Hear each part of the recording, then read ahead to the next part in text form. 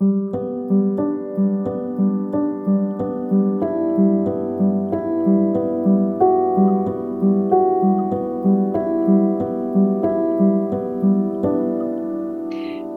to More Than Your Number, a podcast on the Enneagram and personal growth.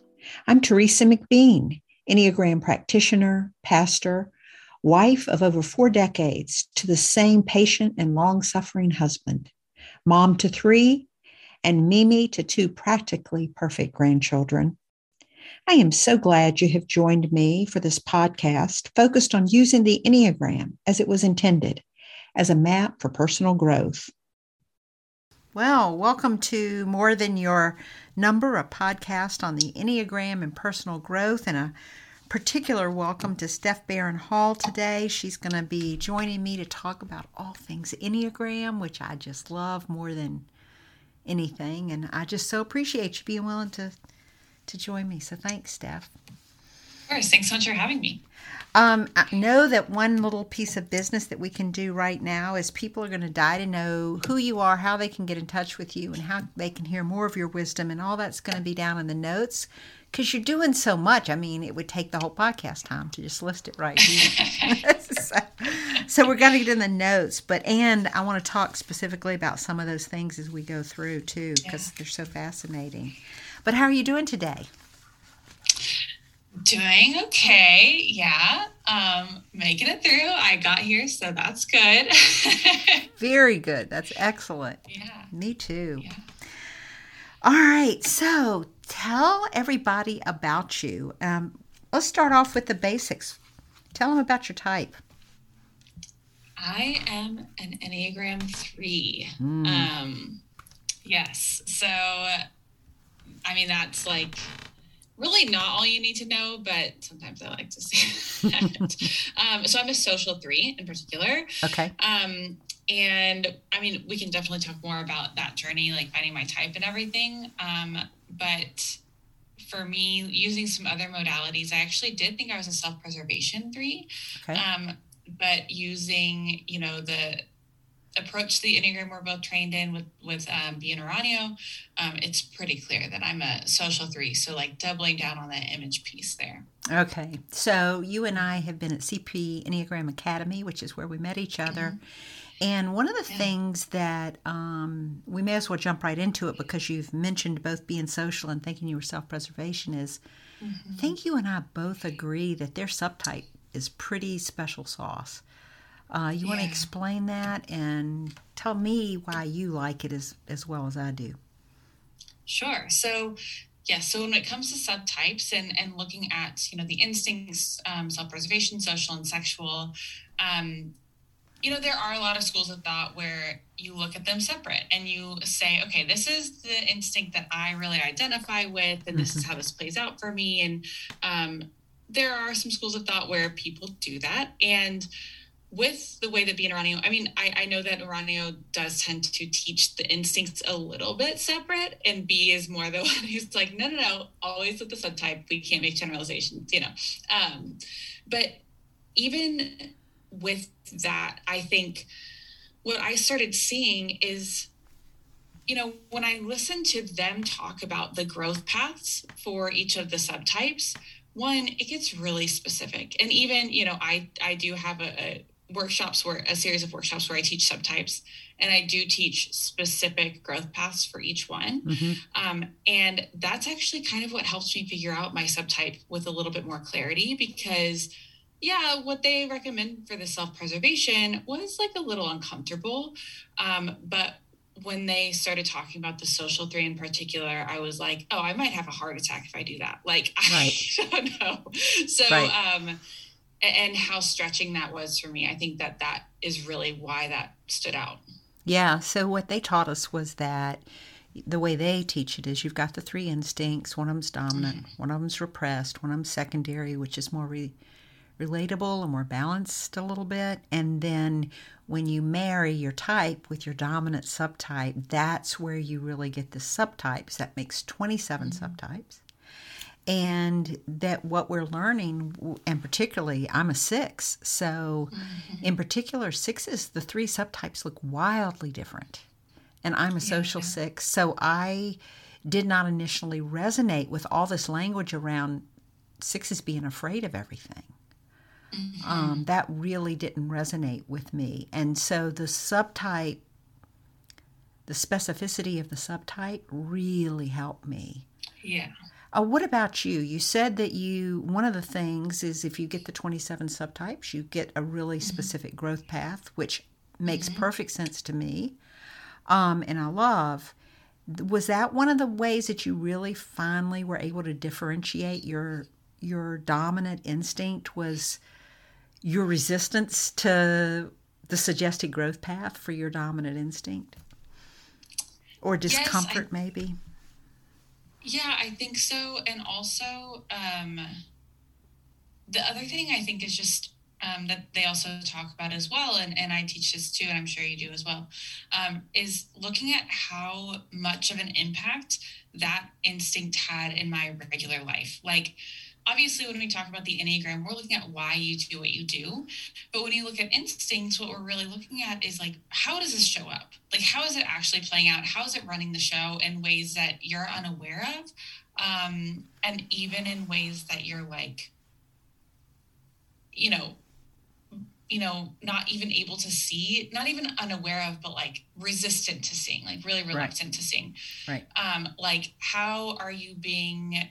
I just get this image of when I was a kid, I had a St. Bernard dog. I love dogs. I had my little St. Bernard rescue, and he was not little. He was like 130 pounds. And so I just get this image of him dragging me down the street, right? Like, and that's kind of what the dominant instinct is doing to us. It's really like this big old animal that's just dragging us around our lives. And learning to be like, okay, like, let's reel this in a bit. Like, let's get some training happening. Let's, see how much of an outsized impact this thing is having. And so that we can actually get some space from it and see it differently. Yeah. So what do you think are the distinguishing differences of being a 3 between the 3 subtypes? How would a 3 recognize where their dominant instinct is playing such an important part in their life? Yeah. So it's really interesting because for me, the social 3 is known to be the most 3 of all the 3s, right? And I definitely resonate with that in a lot of ways. And some in other ways, not so much. But the social 3 tends to be the person who is really comfortable being on stage. They kind of like to be out in front of people.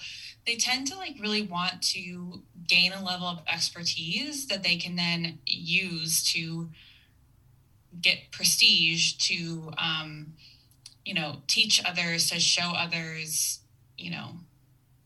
kind of like the right way of doing things, but not necessarily in the one-ish way, but more in this sense of like being the role model, right.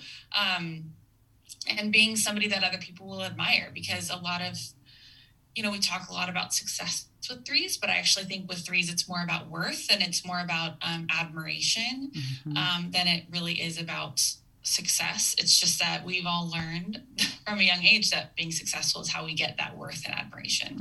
That's an important distinctive. Yeah. So I think about that with the social 3.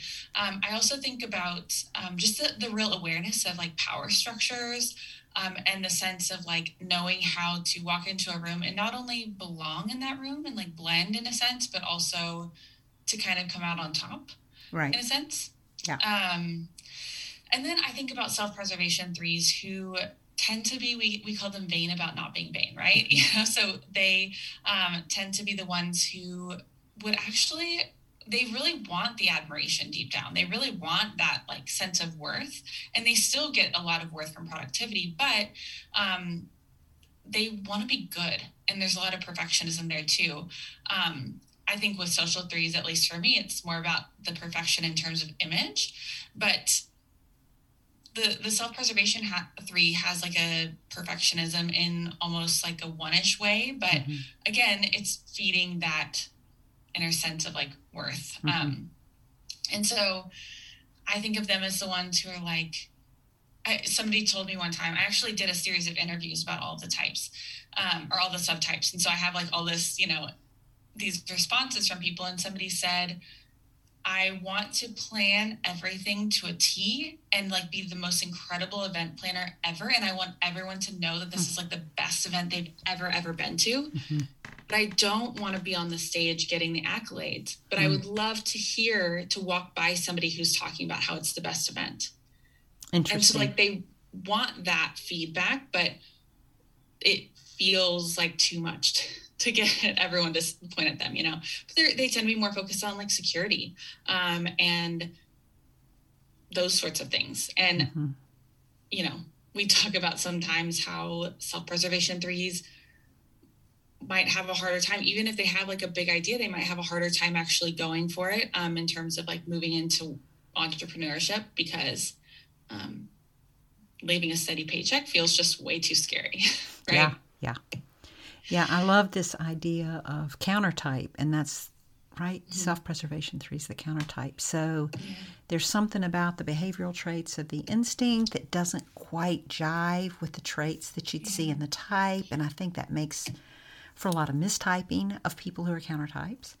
But also really interesting to have a more nuanced conversation about whatever type. And today, of course, we're talking about 3ness, but just not like flattening and making every type a caricature. I don't like that, because it doesn't allow space for, in this instance, the SP3 to find their place in the typology.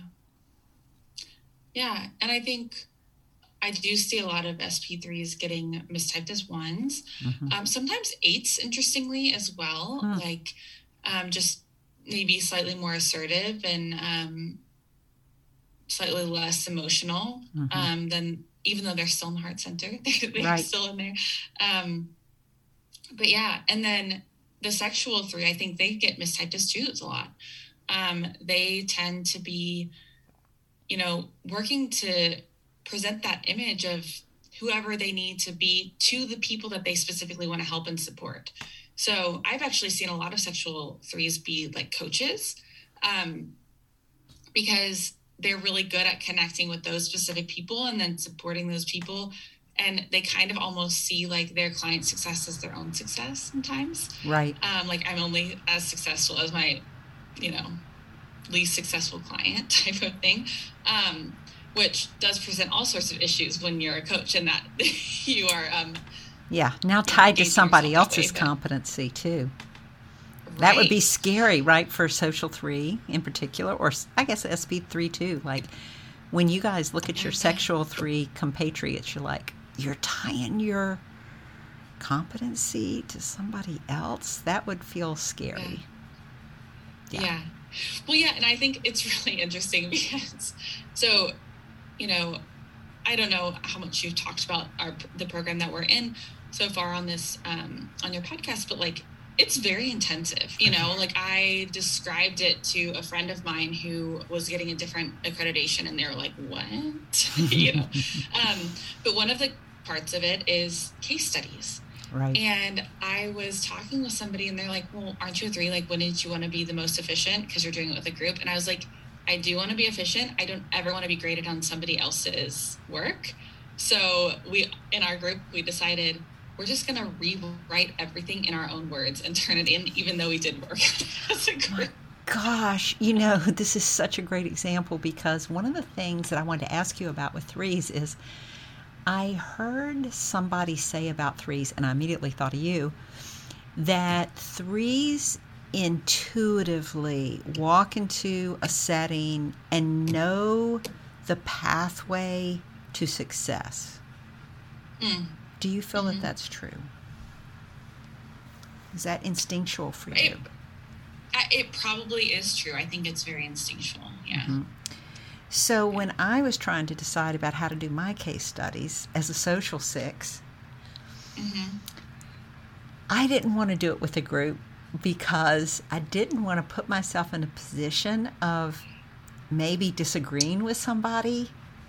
and reacting really strongly to it, because I also did not want my grade to be affected. I wanted it to be, for lack of a better word, authentically and completely my work.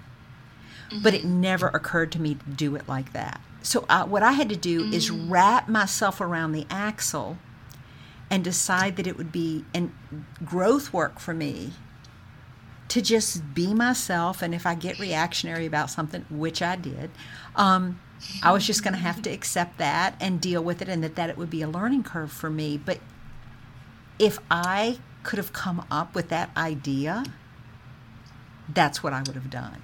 But as a 6, it would have a social 6.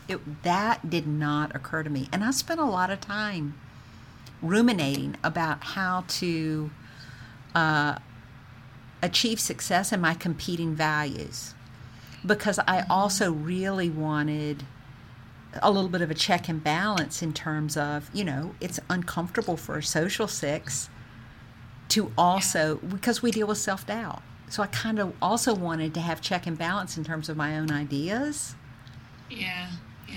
But I think my sexual competitive secondary instinct also didn't want to put product out there. And we've all been in group projects before where, you're like, I could have gotten a better grade if Susie over there hadn't been on the team. But, Right. That to me is so fascinating that you figured out sort of a workaround about that. Well, what's funny is, like, I cannot emphasize how little I thought about that. I mean, that's what they say. You guys just go for it. You just know what to do. And meanwhile, the 6s is over there spinning our wheels, Could have been really obvious. Well, it's funny. Yeah, because a 6 reached out to me and said, like, hey, I think it was at the beginning of our 5-day training. She's like, hey, like, I'm working on the case studies, and would you want to work on it with me? And I'm going to throw this out there, and, like, this is what I'm thinking. And then let me know at the end of the training. I'll circle back, and, you can just think about it and decide. And I was like, no, like, no need. I'll just, let's do it. And, like, she's like, okay, well, I'm just going to let you think about it, Wow. Which I appreciate, obviously. Like, I appreciate that desire to, like, make sure that I'm not going to get in a spot where I, like, said yes too quickly or something. But I also, in that instance, was like, yeah, this is, like, not a big thing for me. Like, let's just do it. Let's do it. I love that. I love that example so much. Well, did you have any struggles on your Enneagram journey in terms of typing or finding your instinct, or anything that was hard? Or did you just, like the other example, did you just kind of know you were a 3? Yeah, so let's see. I had been using a different motivation-based personality tool prior. So I had kind of been thinking about this concept of motivation for a while. And the tool that I had used, things were assertive, altruistic, and analytical. And then kind of the hub spot was, like, in the middle, all 3 of them. And so I was definitely more on, like, the assertive, altruistic, like, those were kind of my blend. So I had been thinking about that quite a bit. And then my husband actually asked me to get into it. I was like, whatever. I'm not good. I'm good. And then my sister was like, hey, you should look into this. And so I just took a random online test, and it came up and said the achiever. And I was like, yes, I won, And then pretty quickly I was like, oh, I actually hate this, Yeah. But is that what this means? It's right. Yeah. Yes. And I think for me, I felt really exposed. Like, I felt like, wait, people can see this. Like, people can see me shifting. Because I had recently become aware of really how much I did shapeshift. And I was really embarrassed by that. Like, you get all these messages, just be yourself, be who you are, be authentic, be you. And it's like, okay, but who is that really? Like, right. I think for a 3, right. That's a big question. But I did actually struggle to really feel like I was my type for a couple different reasons. One, my sister hates it when I say this, but she actually thought I was a 4. Probably because the last time she lived with me was when I was in high school, and like based on that, yeah, maybe, Right. like I might have seemed like a 4.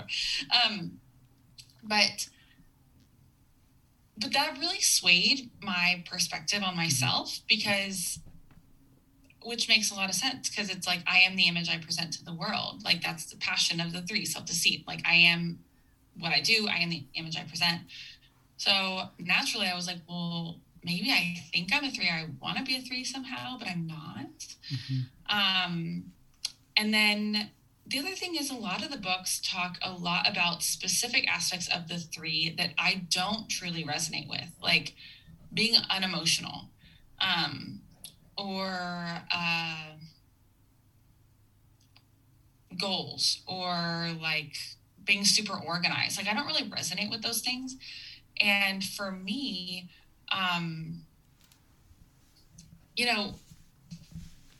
it was just hard to get past that. And so just having like a regular human level of emotion made me think that I was a 4.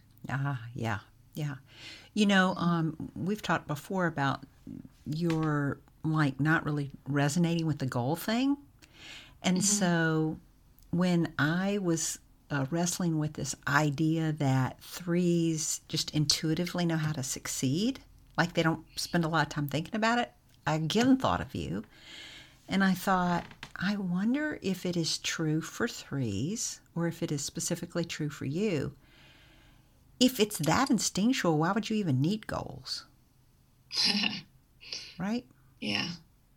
Does that make sense? Like, the rest of us have to maybe understand you as having the capacity to see the golden ticket at the end of the road.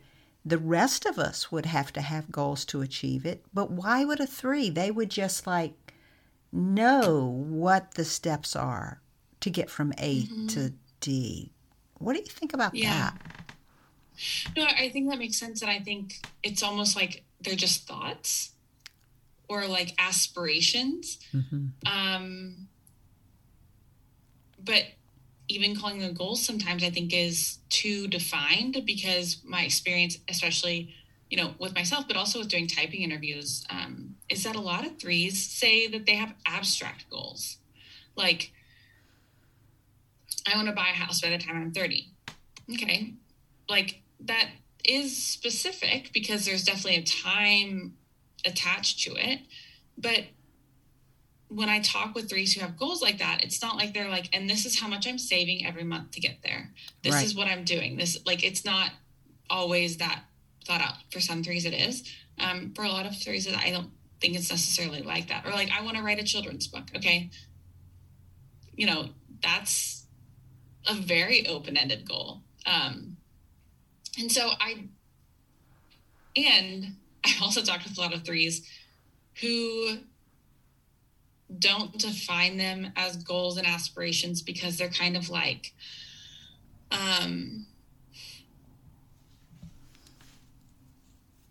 they don't think through the steps, right? So they don't think through, how can I actually get there? And I can tell you when this kind of came to light for me, and now I can reflect back on it and like see the little 3, right? But when I was, I must have been like 9. And like, do you remember Stacey Orico? Yes. Okay. So her album started coming out, and I think she was like either 10 or 12 when her first album came out. And I'm not like really the most musical. Like, no one would ever pay to hear me sing. Like, definitely not. But at that age, I didn't know that. Right. So I loved it. I was really interested in it. And I was like, I can remember this sinking feeling of like, when I turned 12 or whatever the age was, I was like, I didn't do it. I didn't publish an album by the time I was 12. Yeah. Like, I can remember that is amazing. Sense. And at the time, I think people would have been like, what is happening with you? But I think that's just how my brain is like attaching to some thought or idea. and really wanting to make it happen, but not always necessarily saying like, okay, these are the goals, these are the steps. So talk to me about what the perception or the reality of failure would be like for a 3. Yeah. I mean, it seems probably to the rest of us that feeling like a bit like you failed at an idea you had at 12, like, I'm totally over the hill, is just such a sweet little story. But it must not be necessarily a sweet experience to be the person who feels that way. Mm-hmm. Yeah. And I think, so something I teach a lot in my courses, my workshops and everything when I work with teams, is this concept of the threshold. I teach it a lot about 8s. Like they have a different threshold for what feels like conflict. Mm-hmm. So that's like really important, but I also think it extends to other numbers. So I think 3s have a different threshold for what feels like failure. And what I mean by that is like, it's much lower. Right. So, right. Like any little thing can feel like failure. And so 3s are constantly feeling like they're not doing enough, because that sense of impending failure is so close, right? Like it's so threatening. And I'm actually in a space right now, like you're catching me on this week, where it's been really, really rough. Like I definitely feel like I am in like a season of failure right now, and really having to rethink things. And it's been really, really challenging because I hate it. And also I like went into this season thinking that success was a sure thing. And to see it all totally fall flat has been pretty like devastating. And it's hard. Like, it's really like, I think people have an expectation that 3s bounce back quickly all the time. Mm-hmm. And I think in some ways, yes, but in other ways it can be a lot to process. And when you truly give yourself time to grieve, those expectations, it can be really difficult. Do you think that maybe part of discomfort with thinking about goals might be a little bit of a Jedi mind trick for a 3 to help them not have to think too much about failure? Mm-hmm. I do. And I think too, like not planning things out. It's like, well, I didn't try my hardest.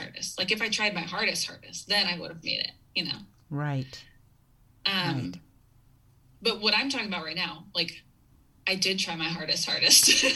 Like I did all the plans, all the steps. I did everything I was supposed to do. And, it's heartbreaking. Yeah, it's just hard to take. Well, what about this idea that slowing down or stopping feels like death? Mm-hmm. Yeah. I really do resonate with that in a way that I don't think I was able to see before. And I think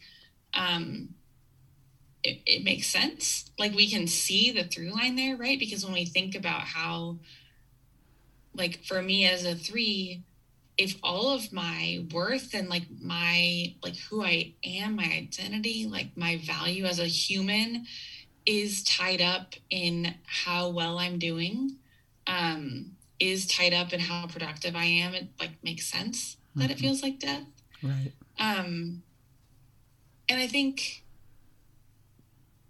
it's particularly hard for like someone like myself who, like, I own my own business. It literally is a thing where like, if I'm not working, nothing gets done. So it kind of is feeding right into the fixation, but it's also like kind of the downfall too, because it's like, I mean, I would love to take a day off. I mean, I do take days off, of course, but like, I would love to be like, you know what, I'm just going to leave for a couple of weeks. And even just me thinking about that now and like the amount of work it would take for me to take that extended break feels like a lot. Right. Know? Right. Yeah. But I also think, one of my first jobs out of college, so my undergrad degree is in psychology. So my first jobs out of college were working with people with developmental disabilities in various forms. And I worked at a day program for adults with developmental disabilities. And we had some really tough behavioral cases and different things like that. But one of the core tenets of this organization was like the inherent value and inherent worth of every human being just by like being human. So these are people who society has said, like, you're not performing, so you're not worth anything. Mm-hmm. And restoring that sense of dignity to these people. And I think for me as a 3, that was really healing, because I was like, why would I say that about these people? Like, and I see their worth and their value, even when they're not, quote unquote, producing in the way that society says a human should. But they're there and they have all this worth and value, just who they are and as they are. And like, how could I say that about them and not about myself? So it really started to challenge that concept a lot. Yeah, that makes so much sense to me. Almost like coming through the back door made it more acceptable than if you had to start with self-acceptance and self-worth, mm-hmm. right? That you could apply it backwards. Well, there's a vicious rumor out there that one of the growth paths for 3s is seeing failure differently. Maybe this is one of those questions that's too soon, because maybe you need to come back in a month and answer this question. But what do you think when you see, we've talked about it before, that when the value, I think, there's just tons of value, but part of the thing that really attracted me to be in Uranio's work was that it was rigorous, and that these 3 subtypes gave you a very specific path forward. There are things to observe. There are questions to ask. There are things to do. Mm-hmm. And when you read them, you cannot imagine that you would ever actually implement that. So I think, yay, that's good. But one of the things for 3s that I've heard is reevaluating failure as having some value in and of itself. What do you think about that, since you're in a week where you're feeling not your most successful self? Mm-hmm. Well, I do think that there's value in it. And also in terms of like letting it sink in, I think I have to be really careful not to just skip the hard bits and to use it to pivot. Does that make sense? So like, totally. It's really easy for me to go into solutions mindset and be like, okay, well, this didn't work. So this is how things are changing. This is what we're going to do. This is like pivot and go. Right. And so I can see how useful it is in this moment. I mean, it sucks. It sucks. And I'm like pretty stressed out. Like things are tough. And pretty disappointed. I think it's really, everyone's like, don't take it personally. It's like, it feels really personal though, Yeah. And I just, I hate when people are like, don't, just see it as data, not as failure. And I'm like, I'm sorry. Seriously? Yeah, this is a little bit of denial here, right? It's more than data. It's data that I had this bar and I didn't jump over the moon of it. That's called failure. Failure to achieve my goal or my desired endpoint. Yeah. Yeah.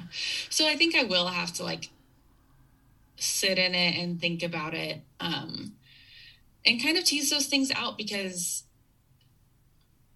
I do see how it's useful in a specific way. And I think that maybe a month, 2 months, 3 months, a year down the road, I'm going to see it differently too, Right. And so for me, some of my values are I walk the talk, right? So if I am, working with a client, like a coaching client, and I tell them, and they say okay, well, how do I actually move through this? And I'm like, okay, well, here's some resources. Or I'm like, okay, well, try journaling or whatever. I'm not going to tell people stuff that I'm not willing to do myself. I think that actually this is a thing that I think comes up a lot in Enneagram spaces. I think we've talked about this, but like, I'm really aware of the stereotype that 3s are fake. So I do everything I can to make sure that I'm always being like adjusting and noticing and readjusting to not be like being fake, basically. Anyway, so one of my values is like I walk the talk, and then another one is just like always learning. And so looking at those two things and being like, okay, how can I apply those in this day? Like if I were my own client, how would I apply those today? Yeah. And so trying to be really cognizant of that and to be kind to myself even when it's really hard. Yeah, so you have one of the things about the Enneagram being sort of a map for human development is you're able, whether it's a client with a particular type or yourself, it's sort of in a way almost like a cheat sheet because you kind of have a map to know what you need to be paying attention to. Which I just think is, you're not having to reinvent the wheel with each client, or you're not having to have a new experience when something doesn't quite work out for you. You know really specifically what you need to do. You know what values you need to lean into. And I would imagine they would be pretty consistent. Yeah, and I think kind of being able to say, okay, well, I hear what you're saying here, but what's beneath that? And like kind of asking those questions, it just makes it easier to get at those questions and to see that tendency or the temptation. Even if whatever is actually happening is not quote unquote stereotypical for the type, there sometimes is some thread there that we can work from. And so I do think that it's extremely helpful in that sense. Just in that, I mean, I do think this is like the whole reason I was drawn to the Enneagram, but it also is like kind of a frustrating part about it of the blind spots. Like it just illuminates blind spots constantly. And it's like, oh, we didn't see that one coming. So. Yeah, I think you and I talked about this before that I love being Uranio's new book, The Enneagram Guide to Waking Up. And when I got to 6 and I was reading that first description of the 6 as a zombie, which is a metaphor they use for each of the 9 types, I was like, I don't really have much emotional resonance with this at all. It seems true enough, but, come on, I want to go on and read the part about the growth path so I can make sure that, I'm doing it right. But then just the reading of that stirred up enough that over the next month, I'd say, I had several memories that are like, oh, that's exactly what I did. And I had not only forgotten the memory, but I would have never attached that sort of significant meaning to the memory. In fact, for me, I had almost given myself more of a hard time than just saying, well, it's no wonder that little girl made that choice. That one of the examples they have for a 6 is that she got a bad grade. And so after that, she had an awareness that she was getting a bad grade. And so she made sure she never got a bad grade again. Geez, that's totally what I did. I totally became a specialist in anything I knew.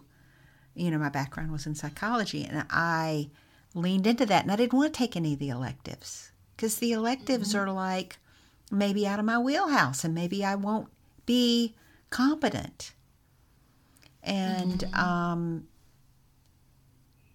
it wasn't that I didn't resonate with the story. It was that I wasn't aware of how much I did resonate with the story.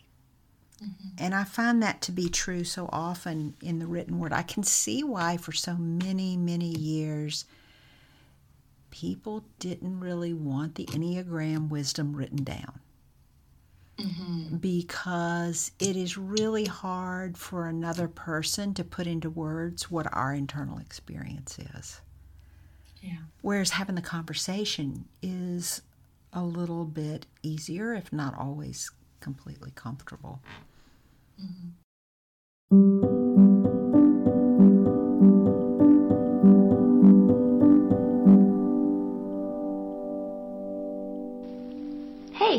if you're enjoying this podcast, you might be interested in what else Teresa has to offer. From intro classes to individual assessments to one-on-one sessions and advanced classes, Teresa has a lot going on. To learn more and to sign up for the waitlist for upcoming classes, visit teresamcbean.com. Admittedly, like, I feel like I've been a huge part of why this is the case. In some ways, I don't think that I'm like totally fluff, but I think that the way that Instagram in particular has propelled the Enneagram, like the direction it's propelled the Enneagram into, is like this space of really having a lot of people who, they follow all the Enneagram accounts. They read everything, but they've never read a book. So when I say intelligence centers, they have no clue what that means. Mm-hmm. Or even just saying like, oh, I'm a healthy type, blah, blah, blah, blah, you know? So I don't do that, or I don't think about that. And this really drives me nuts because I'm like, no, like the whole point is not that you like suddenly become like perfect. Right. Like the whole idea is that you just see those things coming up. So sometimes when you are growing, you're gonna see those like little lights come on more often. And just like, you know, you reading that and being like, oh, I don't really resonate with this. But then being able to like, because you have that level of awareness, you're like, oh, there it is. And it just starts coming up and you can observe it. And I just think that that's so important for us to like remember, because I encounter so many people who are like, I read this one book and now I'm an expert and I am very healthy. And I'm like, I love that for you. Love it. How is that working in your life? Like, how can is that you actually see it? How are you applying it? Yeah. Oh, you're going to love this story then. So in the greater community that I live in, evidently there was a teacher from a really long time ago that taught that you were this type, but that you could be redeemed. So they used the language like, I'm a redeemed 7. And I was like, what the hell does that even mean? What do you mean you're redeemed? I didn't. And when I asked the question, maybe hopefully a little kinder than that, people couldn't tell me, except it was like, I got the feeling that if you were redeemed, you didn't really have to worry about your blind spots anymore. You didn't have to worry about these uncomfortable stories about yourself that you're like, I can't believe other people might be able to see this behavior in me. And I still don't understand that. I like words like integrating. I like words like getting more self-aware. I like thinking about self-awareness as opposed to self-analysis, right? Yeah. As good places to be. And it feels to me, my internal experience is a lot like Lego pieces that kind of come together. I'm a head type.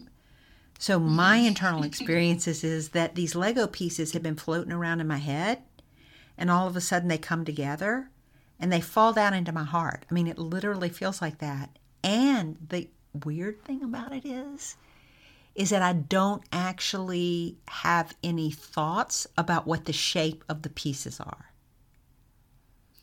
Like it's as if my head goes offline long enough for it to end up in the heart, but there is this sort of knowing in my body that it was good work. But I can't like think my way through it, which probably is an okay place to be for a head type. Yeah. Well, and that's the whole thing about the integration, right? Like, I always talk in my workshops too about this concept of like the honeymoon effect and the sleeper effect. So, there's this paper that I loved by a psychologist named Richard Boyatzis, and he talks about intentional change and how to actually do sustainable change over time. I'm so sorry about all of these crazy noises that are hopefully you're not hearing that are coming from outside. But yeah, so he talks about, right after a growth event, we're like, oh my gosh, I'm doing it. I am applying these things. It's like, coming off of that retreat high where you're just like feeling it. And then you start seeing like your old self come back out and you're like, wow, I really didn't learn anything. But actually what you were describing is happening in the background. It's the sleeper effect. Like those changes that you were trying to really intentionally make, they typically kind of become integrated 6 to 12 months later. Right.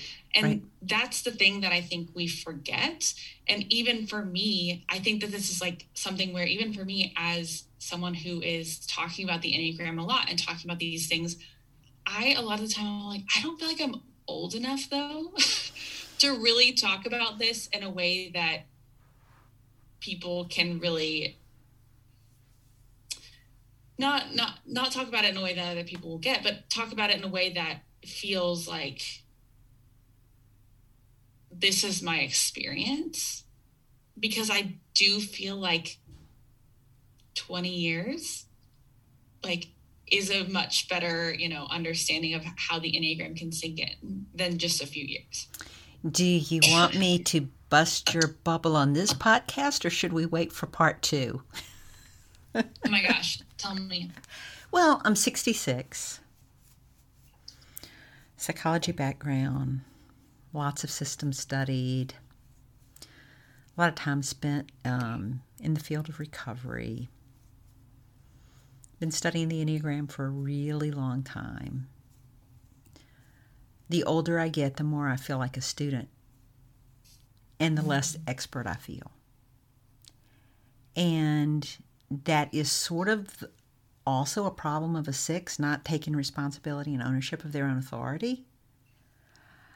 And so I say that, understanding that that is also true. But I think at my age, the mystery of all this seems so clear to me. And that sleeper, I love that idea of the sleeper effect. And because I come, through 20 some years of working with people who either desperately want to get sober or don't want to get sober at all, but are forced into treatment. And in 20 some years, I can't predict who makes it to sustain sobriety and who doesn't. It's no predicting. It's not about will. It's not about willingness. It's not about access to the best treatment facilities. It's mysterious. So I hope that what that means is that the older we get, the more experience we have, the looser we hold things almost. So sorry to bust your bubble. I don't know if it'll get better. No, I do think that there's wisdom in that. Yeah. Or maybe I'm just a really slow learner. I don't know. I think that is something. I think that especially in the last couple of years, even looking at my own life, seeing how much more comfortable I feel with the things that I don't know yet. And 2 years ago, I was like, I have to seem like I know it all. Okay, here's a really silly example. My neighbors asked my husband and I to play slow pitch softball. Okay. Now, I will tell you that I struck out in t-ball in the 5th grade. And I have not picked up a baseball bat since, okay? That is classic 3 for you. I do not do things that I don't think I'm going to be good at, right? Right. So even though I am athletic, I played other sports, I, have thrown lots of things in my life, that I was supposed to be throwing, a shot put or otherwise. But no, so they asked us to play, and I was like, yeah, sure, sounds fun. It's been hard to meet people. My husband and I both work from home. We moved at the very beginning of the pandemic. We don't know anyone. So we're like, sure. So my husband told me a few weeks later, he's like, after the first game, he's like, I'm honestly shocked that you said yes, 2, that you go every week and you have fun, and 3, that you're not freaking out about it, because he was like, 2 years ago, I don't think that you would have done this. So you would have shown up one time, been like, wow, I'm bad at this. Or I'm not the best at this, and never gone again. And I'm like, yeah, I guess that's true. And I just am a lot more comfortable with not being good at it. I love that. And, I think you just hit on something that if that's the only thing we hit on in this, it leaves my heart very happy, because one of the things that I say in my classes when I'm working with folks is, if you're telling me how great you've gotten at your virtue, I'm going to ask a few follow-up questions. But if someone close to you gives you information about something you're doing that is different, that catches their attention, and it fits right with a growth path for yourself, don't talk yourself out of that, because that's good wisdom right there. Mm-hmm. And I had a similar experience in recent weeks of being given some specific feedback that was much closer to who I would aspire to be, in conscious contact with my virtue. And I'm really trying to hold on to that as a memory and say, you saw it. You had no reason to give me that information. These were from sources that needed nothing from me and didn't know that this was something that would have really meant something to me to be told. And that is one of the things that to me is encouraging about the Enneagram, is not only is it a map, but like the road signs are there. Like it provides you like objective feedback. But I feel like the better feedback is when you get it from your significant other, or for somebody you work with, or a stranger in a moment with you, than me trying to manufacture it for myself. Yeah. Yes, I totally agree. And I think that is puts like such a fine point on why that problem of like, I'm a redeemed 7 is such a problem. Right. Because not only is it claiming it for yourself, with other people around you being like, oh, I don't know about that. Like, I just don't know about that. Right. But it's also this thought as if we can become somehow totally changed. Because what we're talking about is like these little small ways.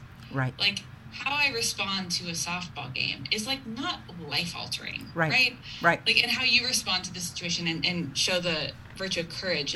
It's not life altering, but it's something. Like it's something there. And I just so resent the idea that we only have worth or value when we have perfected ourselves. Yeah. And so, yeah. I could go on about that all day, but I won't. Well, I'm going to stick with it a bit longer and tell you the story about my husband is a 9, so he's in the body center.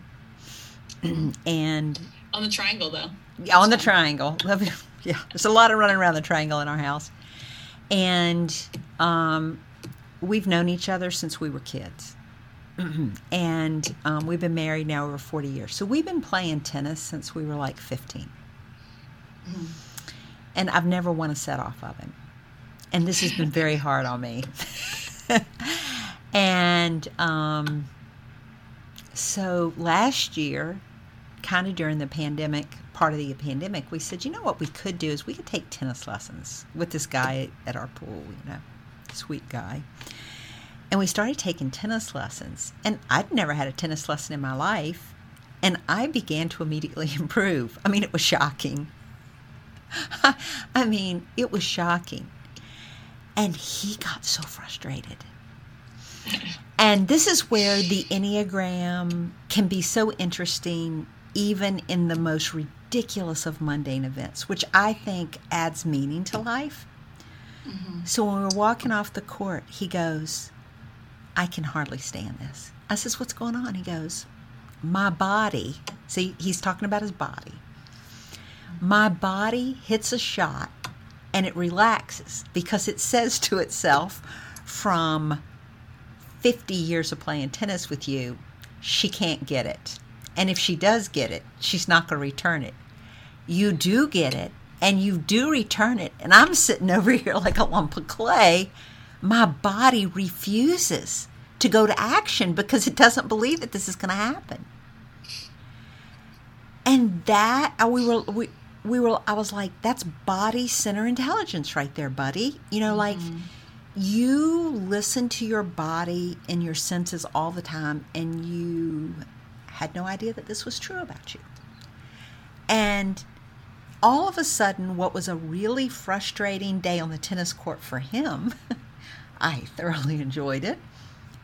Became a really intimate connection moment for us when we were driving home. Because we weren't ignoring the fact that he was frustrated so that I wouldn't yell at him because I've never won a single set in 50 years of play. So how dare he get mad that I won a few more points? We've had that fight before, right? But what we did is we entered into this really deep conversation about who he is in his personhood. And it wasn't about whether he should or should not have been frustrated. It was about what does that mean and what does that tell you, and look at how intuitive your intelligence is in this area.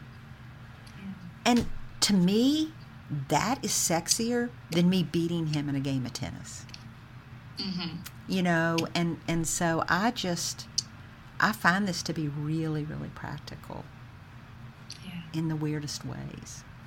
All right, before we go, you've got to tell me, because I'm so fascinated by what you do, and of course I follow you, which, can I say, for me, learning how to follow you required support from my children. But you do a lot of stuff on Instagram. Tell me about that. Yeah, so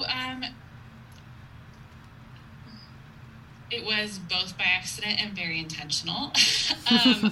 But my Instagram started because I listened to a podcast about side hustles, and I was like, okay, well, my old side hustle was winding down. I want a new one.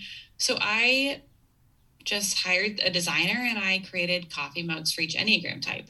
And the handle 9 types was taken. So I got 9 types co. Didn't ever think that people would misread it as 90 pesco, but here we are. Okay. It's very common. And then every week somebody DMs me like, oh my gosh, I feel like such an idiot. I have always called it 90 pesco.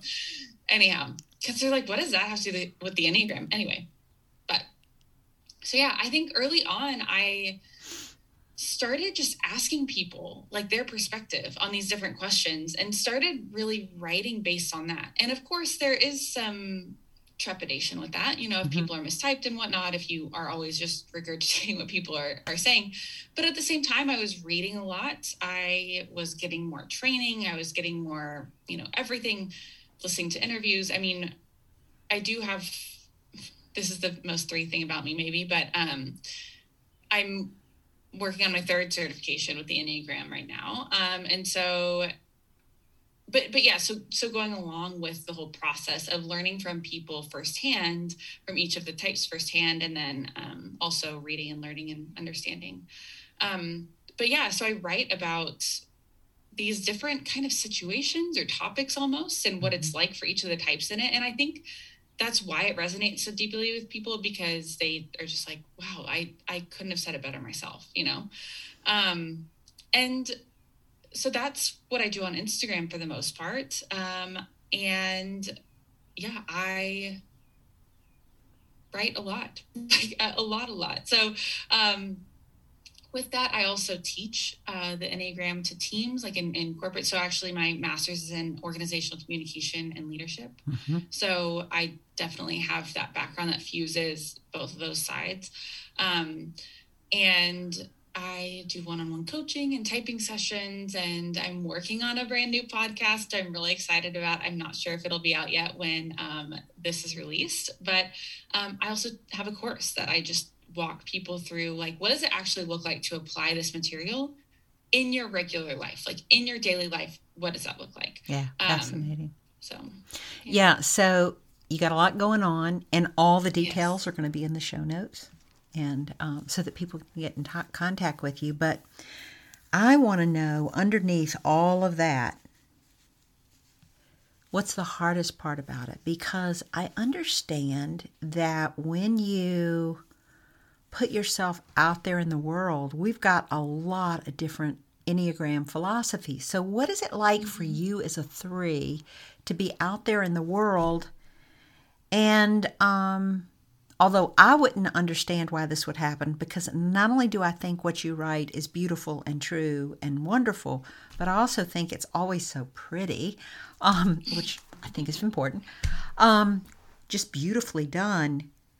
What is it like for a 3 if you get feedback that's not just all like 2 thumbs up? Yeah. Well, I think that, again, the threshold for that is, pretty low. So, like, it's really easy for me to get 97 amazing comments and 3 terrible ones and let those 3 really go to heart. And there are people who will literally just fight you all day about it. And I've kind of learned just to ignore that.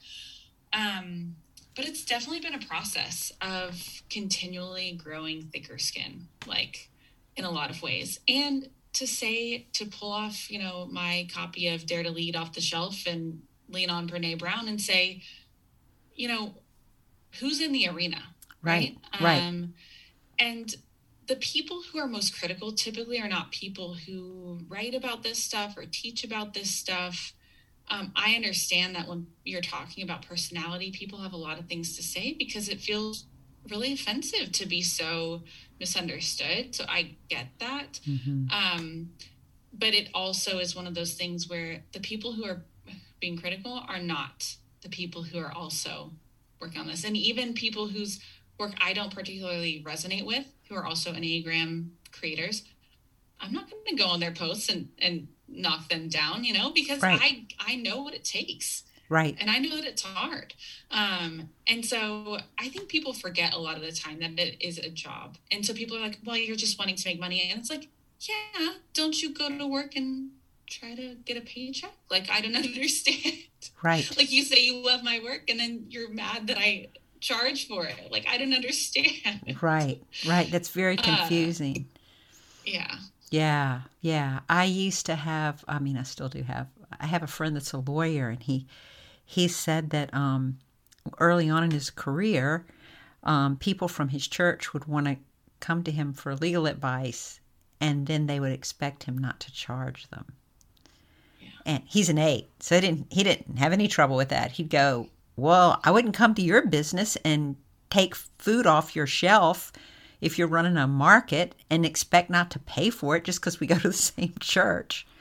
That'll be $225, please. But that was just this idea of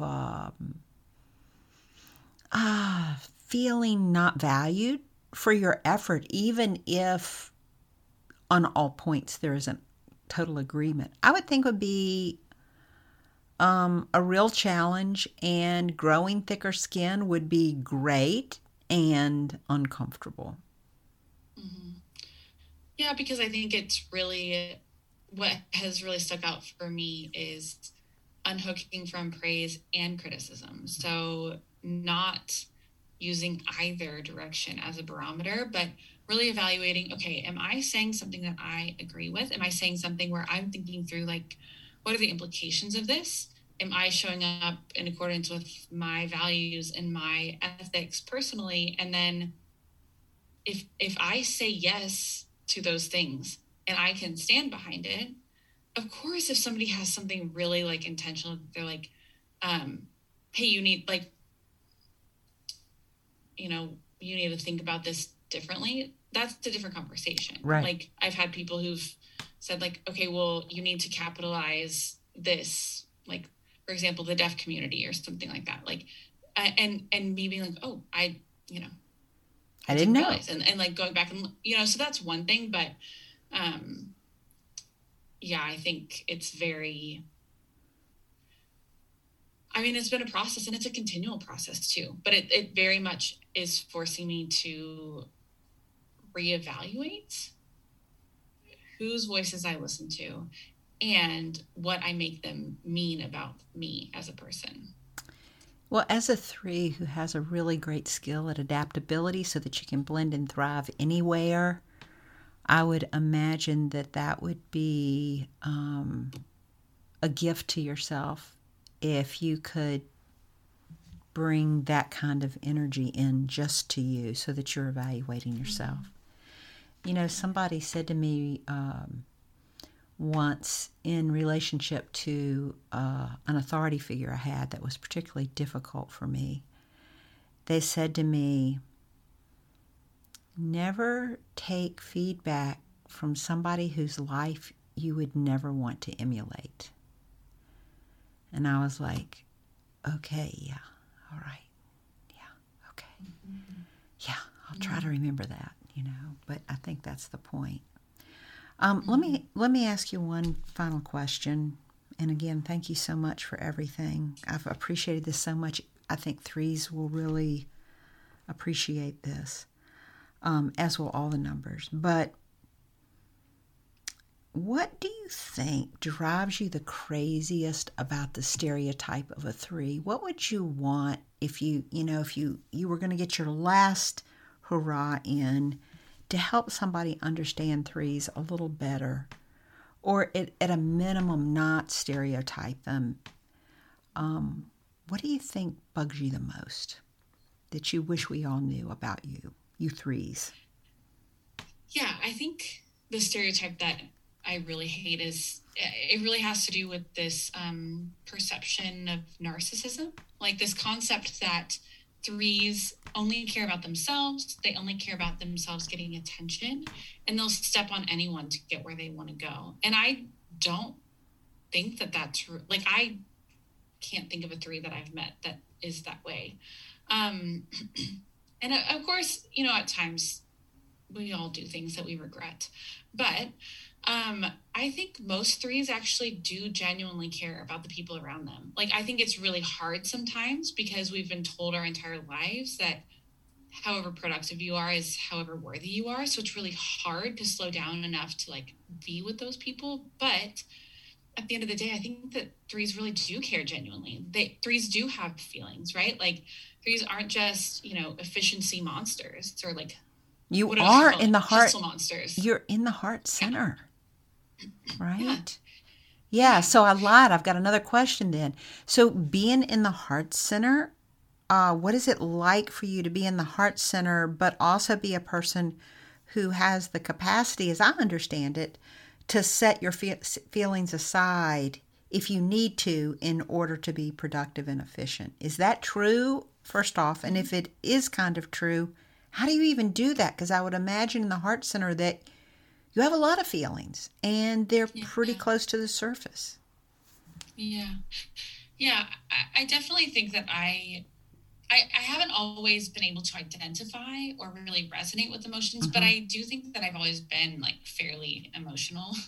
And I think